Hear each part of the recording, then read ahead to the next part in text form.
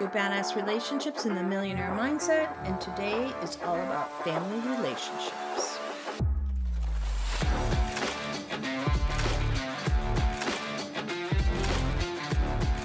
Hello everyone, I'm your host Sally Cobb, and we're here to talk about family relationships. So what can go wrong in your family relationships when you're building a business? A lot of things. It takes a certain skill set to recognize when you are putting a lot more time, energy, effort, care, love, etc. into the buckets surrounding your business and less in the buckets surrounding your family relationships.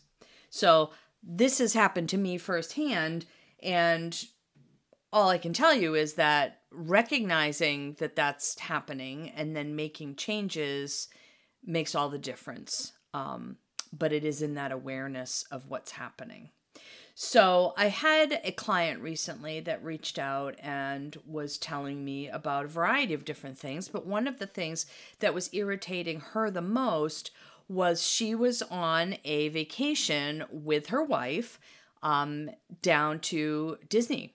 And they were having a wonderful time, but her wife was irritated with her because she was on her phone a lot. So she was texting and taking and making phone calls, and her wife was, salty about it. And at some point they had a conversation, and she told her, look, we're on vacation. You need to make time, save time for this. And she was telling me the story, and as she was explaining all the details of it, and she had a big story around it, she said, and she doesn't understand that I have to do this. And I said, well, what do you mean you have to? And she said, well, I have to take these calls, and I have to text at certain times of the day. And I said, okay, well, if that's the case, then that should be something perhaps you would want to discuss with your wife ahead of time. And how being on vacation is really important to you too, but there will be times when you really will need to be on your phone. And you can set some boundaries around that based on when you think that you're going to need to do things like that. And that can look like anything from on Tuesday and Friday morning from 8 to 10, I will check voicemails, email, send texts, send emails, or when we get back later in the day before we go out for dinner, between 5 and 6, I will take care of all the business of the day on Wednesday. And when you wrap your head around, you can actually decide when you're going to spend time doing work when you're with your family. It creates some ease around you and them, because it's a boundary. And it shows the people in your life that you care about that they are important too. And it shows them that you can communicate with them about what your needs are around work. And even though that may or may not have been the case, that she had to take those calls in her mind, it creates ease for yourself, because then you know when you're going to take care of that, and you're not taking care of that at all different hours of the day, all different moments of the day. When it comes in and it gives you a notification, you're on your phone. You can decide that notifications are off, your phone's off. You'll only turn it on at the times when you said that you would need to. And I know that phones today have, great capability to take amazing pictures. So maybe you don't want to turn your phone off, but maybe your notifications are off so you don't get pinged all the time. Because as we have all learned, the phone is set up specifically to make you pay attention to it. And it's a dopamine hit every time you get a notification, because you either have fear of missing out or you're excited about what you might see, but it acts in the brain like drugs, alcohol, sugar, anything like that. And it gives you that feeling of pleasure. So it's designed to do that. So realizing that it's created this world where we feel like we have to answer every notification that comes across our phone, every ping, every sound, every whatever, but you don't. And you can actually set some boundaries around that. So I have another story, and this actually happened in my own family. And my youngest, Eli, would come in late in the day, and this one was when I was working, very long hours every day. And of course, as you've heard in previous podcasts, thinking I had to answer everything at every minute of the day. So I was very stressed out. I was trying to take care of everything all the time and control everything. And he would come in late in the day and or in the evening, and he would want to have these in-depth conversations with me. And I was tired and didn't want to do it at that time. I love him dearly, loved him then. But at 10 o'clock at night, I wasn't ready to have an in-depth conversation. I was getting ready for bed. And 9 times out of 10, we would end up in some kind of an argument, or he would be irritated with me because I wasn't there for him.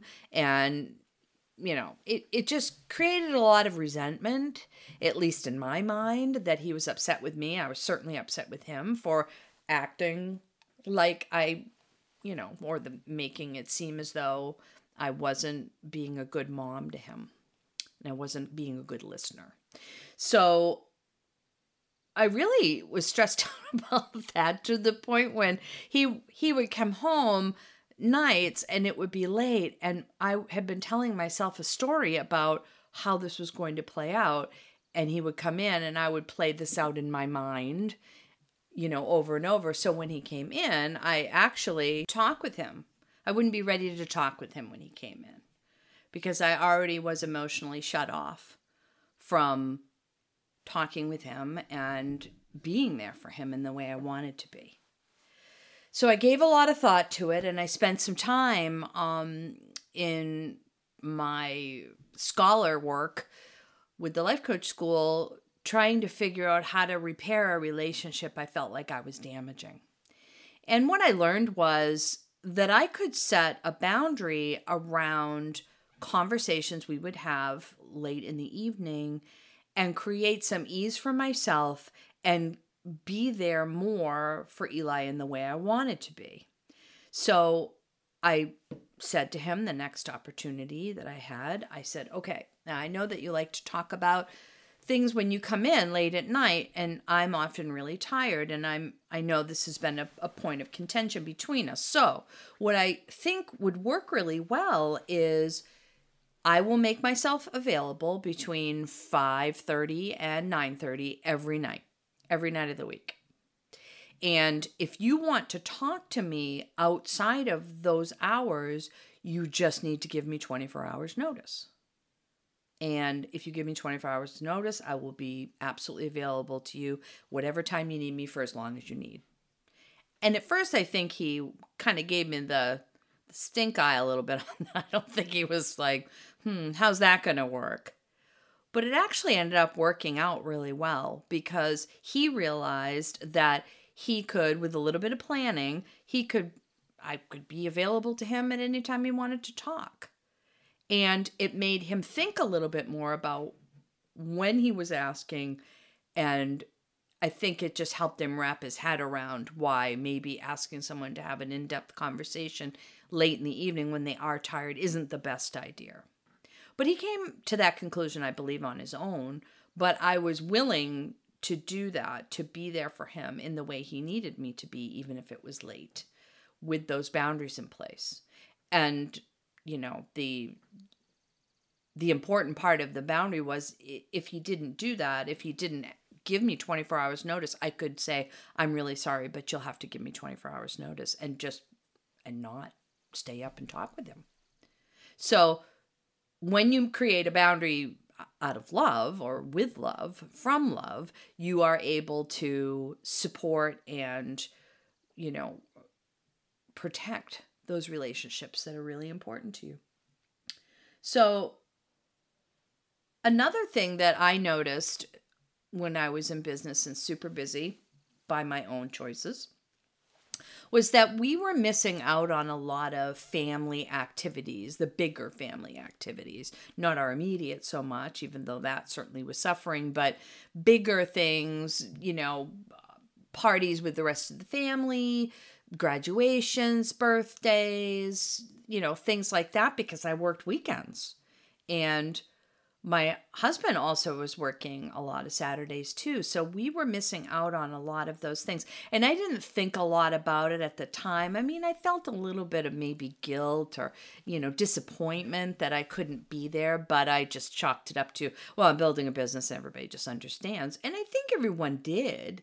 But when you're disconnected like that for a long period of time, you don't build those connections with people in the way that you really want to.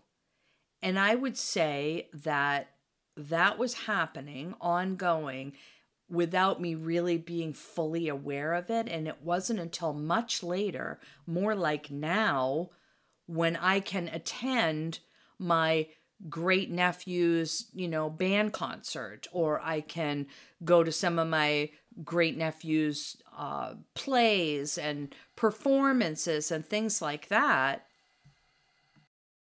So much more connected now. And I think that I'm more connected to the parents of those kids. I'm not sure how much they really notice or care if I'm there, but I notice and I care. When these things come up, I can look at them objectively and see, can I actually do those things?